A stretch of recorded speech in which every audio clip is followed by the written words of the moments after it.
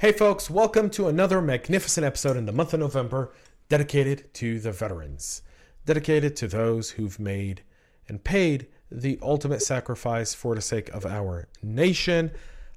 Before we get started though, if you haven't subscribed to the podcast and it's your first time listening, do so right now. I promise you, you will not regret it. Great content all month long. Sunday through Friday, every single day, 2 p.m. Eastern Standard Time. You get to hear from another veteran for the entire month of November.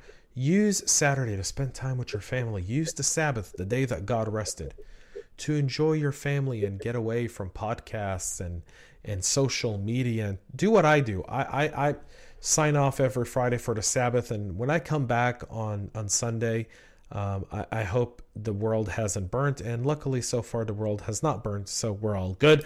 But joining me today, Vince Scott, the founder of Cybersec GRU. Vince, welcome to the podcast. Thank you for your service, and thank you for agreeing to come on. Thanks for having me. I really appreciate being here. Well, I'm really excited to have you on the podcast because I think there's a lot to talk about. But before we kind of get started, tell us a little bit about your military career. What'd you do? How long you were enlisted for, and so forth. Well, I was one of them. I went to the U.S. Naval Academy, graduated in 1989, retired in 2010 after 21 years of service. I was initially a surface warfare officer, so a shipboard engineer on a Knox-class frigate and then a cruiser. And then I fell into the clutches of the National Security Agency and spent the balance of my career as a Navy cryptologist. So a Navy cryptologist, that is cryptology is a very fascinating topic. We're not going to get into cryptology today because we would probably bore 90% of the people that listen, and the other 10% would geek out with us. That's been my experience with cryptology. But what's it like to do cryptology in the Navy?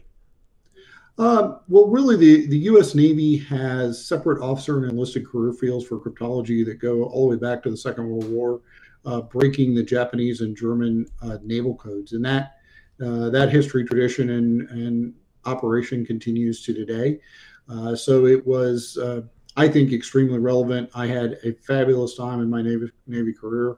I thought I had outstanding opportunities to serve. I deployed 8 times. I served on the ground in Iraq, Afghanistan, and Bosnia. Made some side trips to Kosovo and a couple other places. And so godforsaken places was very relevant. Godforsaken places. The Balkan region is... I was in Kosovo most recently, 2016. Okay. And they still burn their garbage.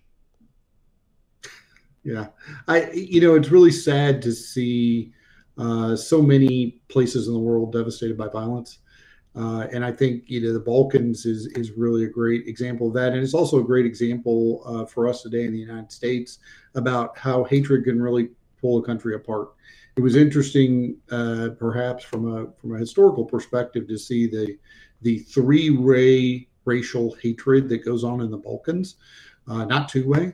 And I think as Americans we could do well to remember that's just not the way. We need to find ways to work together and bridge the gap, and make ourselves a better country and a better world. You couldn't have said it any better. Couldn't have said it any better. I want to tell you a really funny story. A buddy, Jonathan, and I did a road trip, and we decided that we were going to start in Belgrade, Serbia, go to Macedonia, Kosovo, Montenegro, Croatia, and kind of travel that region. I mean, Montenegro is absolutely beautiful. I mean, gorgeous out there. Yeah. Yeah. People like Montenegro, underestimated vacation destination, very underestimated. Like people go to Croatia because of Game of Thrones, right? They go to like Dubrovnik because of Games of Thrones. I'm like, go to Montenegro, folks. 10 times cheaper, way more fun, a lot less people. And I'm one of those. I try to avoid big crowds by any stretch of the imagination. And so it was we drove and we thought that we can cross from Serbia into Kosovo. but they won't let you. To get from Serbia to Kosovo, well, I mean, now President Trump has brokered a peace economic deal between the two, which have essentially now allows travel between Kosovo and Serbia direct without having to go through Macedonia. But before we had to drive. It was a 6-hour detour. Right around Macedonia to get through. Interesting. I didn't know that. It was what a part of the world. And we learned in Albania, when we were in Albania, we learned that when someone cuts you off there, don't say anything. Everyone's got a M16 or an AK-47 in the trunk of their car. Apparently during the war, we over flooded them with weapons, and there's like millions and millions of weapons over there on the streets. Interesting. So extremely fascinating. So let's talk a little bit about your transition from the military to civilian life. What was that like? Yeah, it was challenging for me. I had actually gone away to boarding military all boys naval high school when I was 15 and pretty much hadn't been home and really out of uniform since then. So it was quite a long time for me before, and I grew up in that military culture, right? Starting from 15 years old on. And I think culture is the key word. That was the biggest difference. And it's not better or worse. It's just different. There's a certain amount of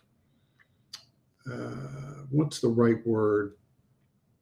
Getting it done in the military, maybe, or we're going to drive forward, and if somebody's upset about it, we're going to keep going. In the civilian world, I think we're more gentle. In the business world, for example, everyone has to be aligned on a decision. A lot of times, a lot of companies, they want that alignment as a key word. They want to have everybody agree on a solution. In the military, that's not a thing. We don't all have to agree.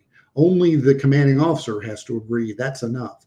And so that there's just a difference in that, in how you interact when you enter the civilian workforce in the business world. And it really is a culture change. For me, I was somewhat lucky across my military career because once I got to the National Security Agency, they had a very different culture than I had absorbed as a surface warfare officer in the Navy. And I had to adapt to that. And then in some of my subsequent tours, I had very diverse workforces and had to really adapt, foreign nationals, foreign countries, et cetera, really adapt to those different cultures. And that helped me when I transitioned. And I think it's particularly challenging for people. So, for example, if you're ship driving, you do that your entire career, and you retire after your command tours, and then you go off into the civilian world. The realization of how those different cultures impact you can be very challenging. It can be very challenging and frustrating to operate in those environments, and it can be tough. Yeah, that's a great point. Is the challenge of you are doing it from high school age. You are used to a specific structure, a lifestyle, a way of doing things, and you get out into the civilian world, and all of a sudden it becomes control. I don't know if it's controlled chaos, but it's controlled chaos. Does that make sense? Uncontrolled chaos, but it's a little more chaotic for sure. Yeah, it's controlled chaos. I mean, whether people like it or not, it's controlled chaos. It's people doing what they do. I mean, it's very interesting. It's the transition, in alignment, as you said, is very negotiating, especially if you're a high-rank commanding officer. When you go to the civilian world, the negotiation of people buying into your plan is something you're not used to, because you're used to saying, we're going this way, and everyone follows through and they go that way. In the civilian world, you don't always have that. You're a terrible ogre if you take that leadership approach. I kind of like that leadership approach, though. Follow me into the abyss. I promise we'll come out stronger on the other side. It doesn't have to be pretty, but it gets it done. It gets it done, right? And from a leadership perspective, I think that is there are those different expectations in different cultures, and learning to adapt to that. Um, that not being able to take that direct route as military guys and gals, we're used to that direct route, right? The shortest distance between 2 points is a straight line, and not always in the civilian world. That consensus, need to build consensus, need to work across multiple organizations, uh, influence leadership. I want to suggest that maybe possibly we could do what I think we should do, and wouldn't that be really good for us? It can be a really different approach. Yeah, it's um I still have a very, very military mentality. My wife was in the IDF as well, and so my wife's from Israel, and so it's very, her being in the Israeli military is completely different, by the way, from our service. They argue with their commanding officers there. I found that to be extremely fascinating. Like I was in a briefing of the IDF, and the lieutenant was speaking, and people were arguing with the lieutenant. Now, if you've never heard Hebrew, Hebrew is spoken screaming for an American. Now, I speak fluent Hebrew. When people hear me speak Hebrew, they laugh. They go, "Why are you mad?" And I'm like, "I'm not mad." They're like, "No, no, no, but you were talking." I'm like, "That's Hebrew. That's cultural." Right? It's like speaking Arabic. Like when you speak Arabic to a Syrian, you're speaking at a higher volume than you are when you're speaking to an Emirati who's at a lower volume. Emiratis are very low key people. Syrians, on the other end, very like passionate people. And so Arabic is even spoken different. Not only is the accent different, but the way you speak is completely different. Different cultures, and that's a great point about different militaries have different cultures. And I think we find the same thing in the United States, where the different military services have different cultures. And in many cases, the branches within those cultures uh, have significant differences in their approach and the way they get business done. Yeah, you're absolutely right. So you learned cryptology in the Navy, and then took you over to the career to the three-letter agency. What was that like for you? And how did you like cyber altogether? Well, I ended up going that route. I was one of the early computer science graduates from the Naval Academy, and even at the time when I switched over, which was '94, the writing was already up on the wall that cyber was the future, right? How we do things in IT enable the world is really going to change the way we do business. And so they wanted to bring in young computer science guys to be a part of that process. And so I got to kind of grow up with that over the course of the next 15 years of my career, and watch things change from a very Cold War focused organizations and world to 9/11. I was actually the cryptologist for Special Forces on 9/11, and then went across the street to U.S. Central Command and was the signals intelligence guy for our forces in the Middle East for quite a while. And that was a big difference. That was not very Cold War. That was very much individual focus. How are we chasing Al Qaeda across the world? And so required a lot of changes. And it was very interesting to see the military services adapt to that. And now I think we're seeing that, some of that adaptation we have to change back, right? Big military global conflict is back on the table. And we see less about Al Qaeda and an individual, and more about nation state actors and how we interact on that stage. And so the world turns. Sometimes the more it changes, the more it stays the same. Well, I think the cyber is the fifth or sixth domain, whatever you want to call it. I think what they say, space is the fifth domain and cyber is the sixth domain. Is that what it was? I think that's the way they listed it. That's the way they've listed it. And to me, you talk about big military conflict. I think we defer there, Vince. I think we defer, because I feel like the idea of a full invasion or warplanes bombing civilian infrastructure is long behind us. I feel I'm like not it's. sure that I I agree mean, with that. I mean, and that's so, and that's fine. I love debate, and I'd love to debate it, and we can and we will. I promise. But Okay. but yeah. I mean, I feel like cyber's the big six domain, and I think one of the aspects that people always forget to talk about cyber, is the financial repercussions of it. Chris Roberts and I don't know if you know who Chris is. Chris over at Hillbilly Squad, formerly of Ativo, and a few other spots. We did a podcast on Friday ahead of Tel Aviv University Cyber Week, which was this week. We're recording, folks, in October. This is going to air in November, so excuse us for the date references. But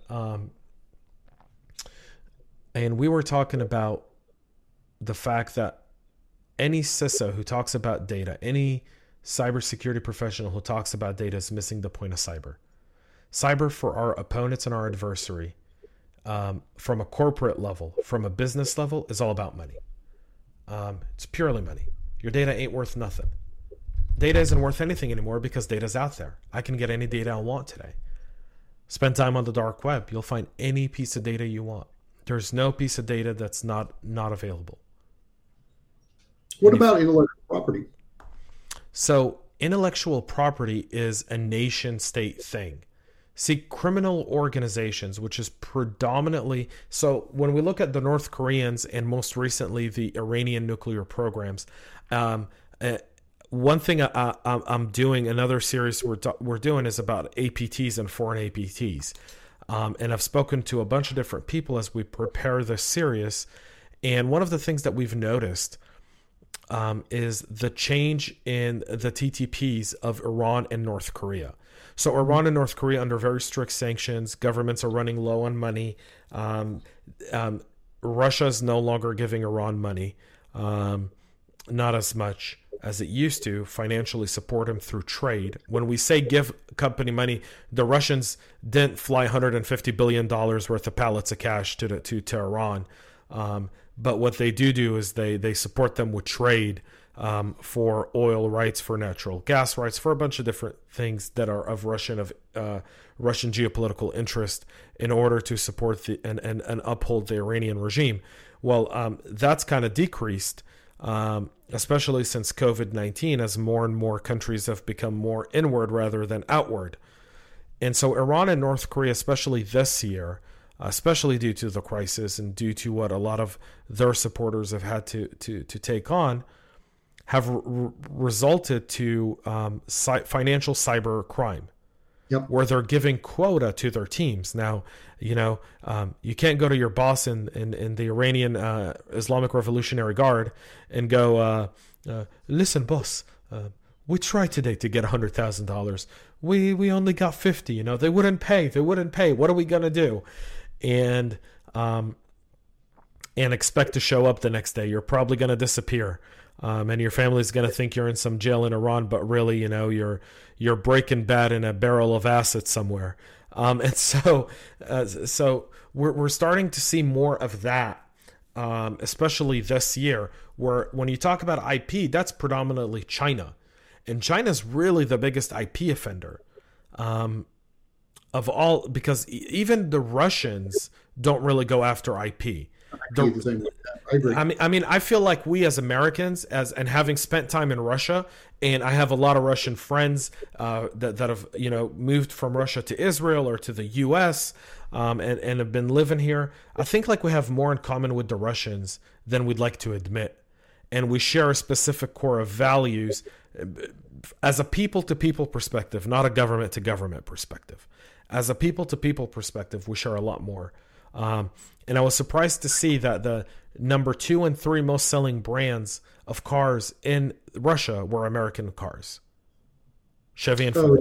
Yeah, the Russians have always liked American brands. They've been very popular over there. And I agree completely on a people-to-people basis. I think we do actually have quite a bit in common with Russia's, on the people basis. Unfortunately, at the nation-state basis, we're not getting along so well.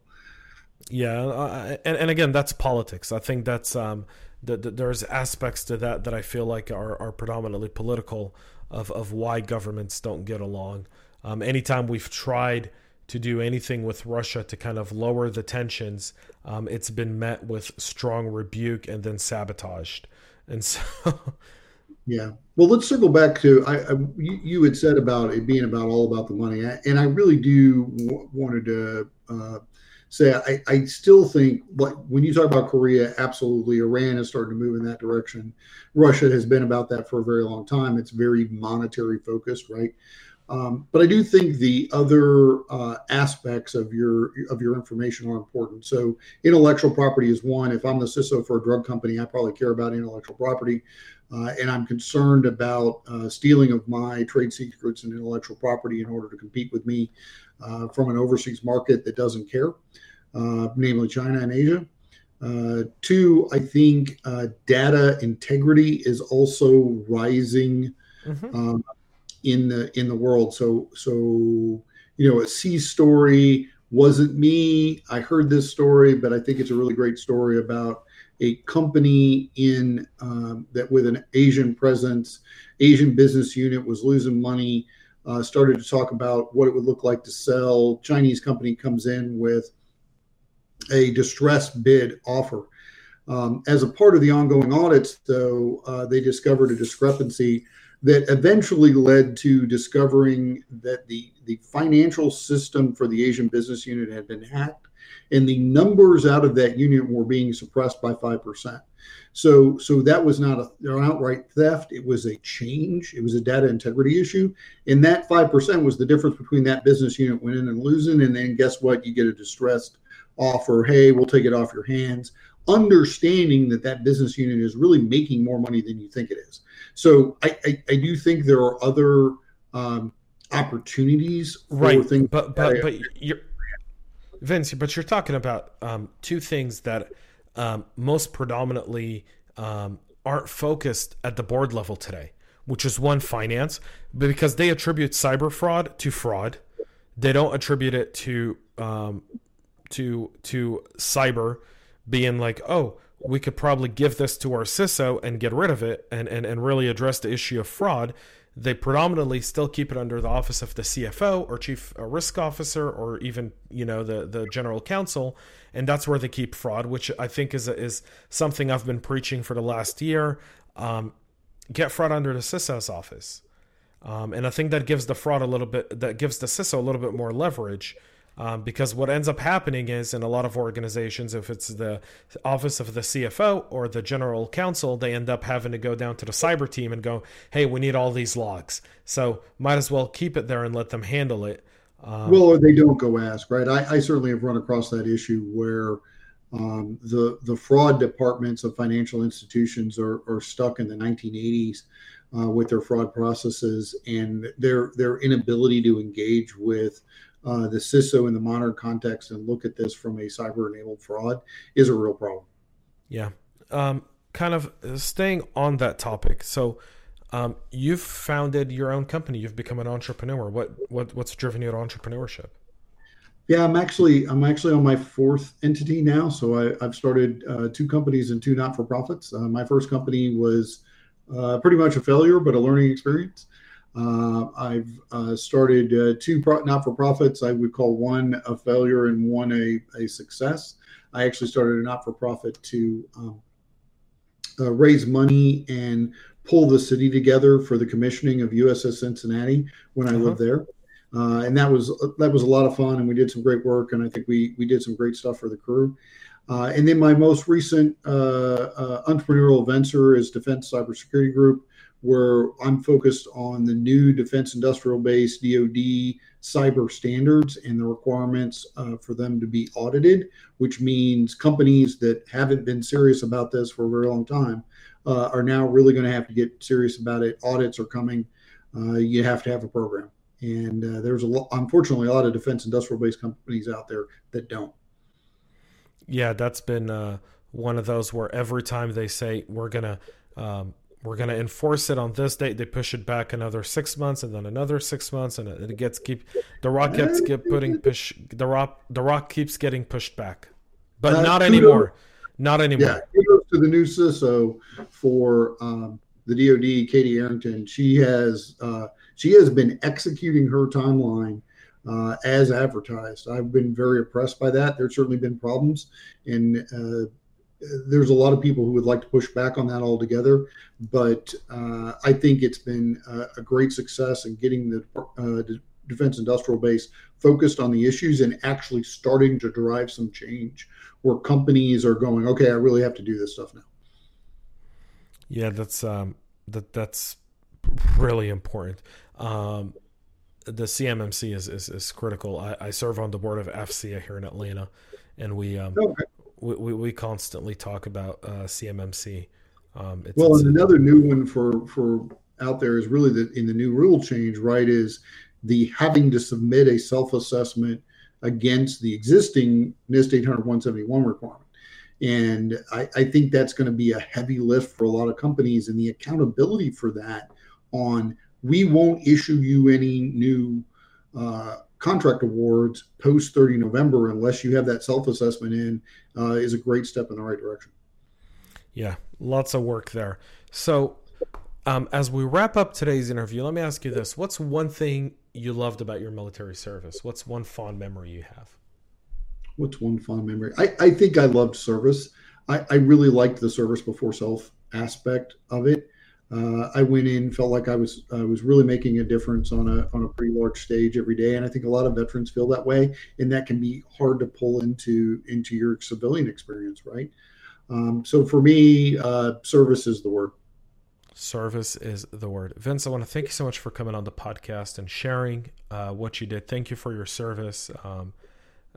We're really, I think it's amazing, and you're still continuing that service by helping, the businesses that don't have the capability to go out there and get that done. Yeah, I think you'll be fairly successful. You seem like a sharp guy, and you know what they say, you learn more from failure than success. And so fail 10 times, but succeed once, and make that success a grand slam home run, and life will be sweet from there on out.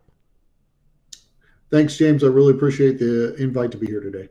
Brilliant. Folks, so Vince Scott, another veteran, another amazing story for the month of November, and a veteran who became an entrepreneur. And I think that's one thing that we often limit ourselves when we talk about what are we going to do after the service. I know I went down the employee route for about 4 or 5 years before I decided to be an entrepreneur. I've now been an entrepreneur since 2010.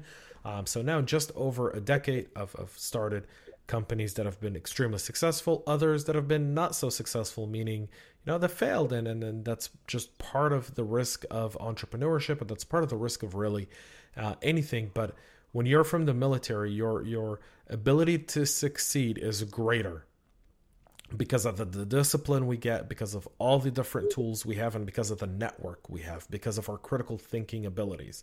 If there's one thing you learn in the military that you never get in a college degree, it's critical thinking.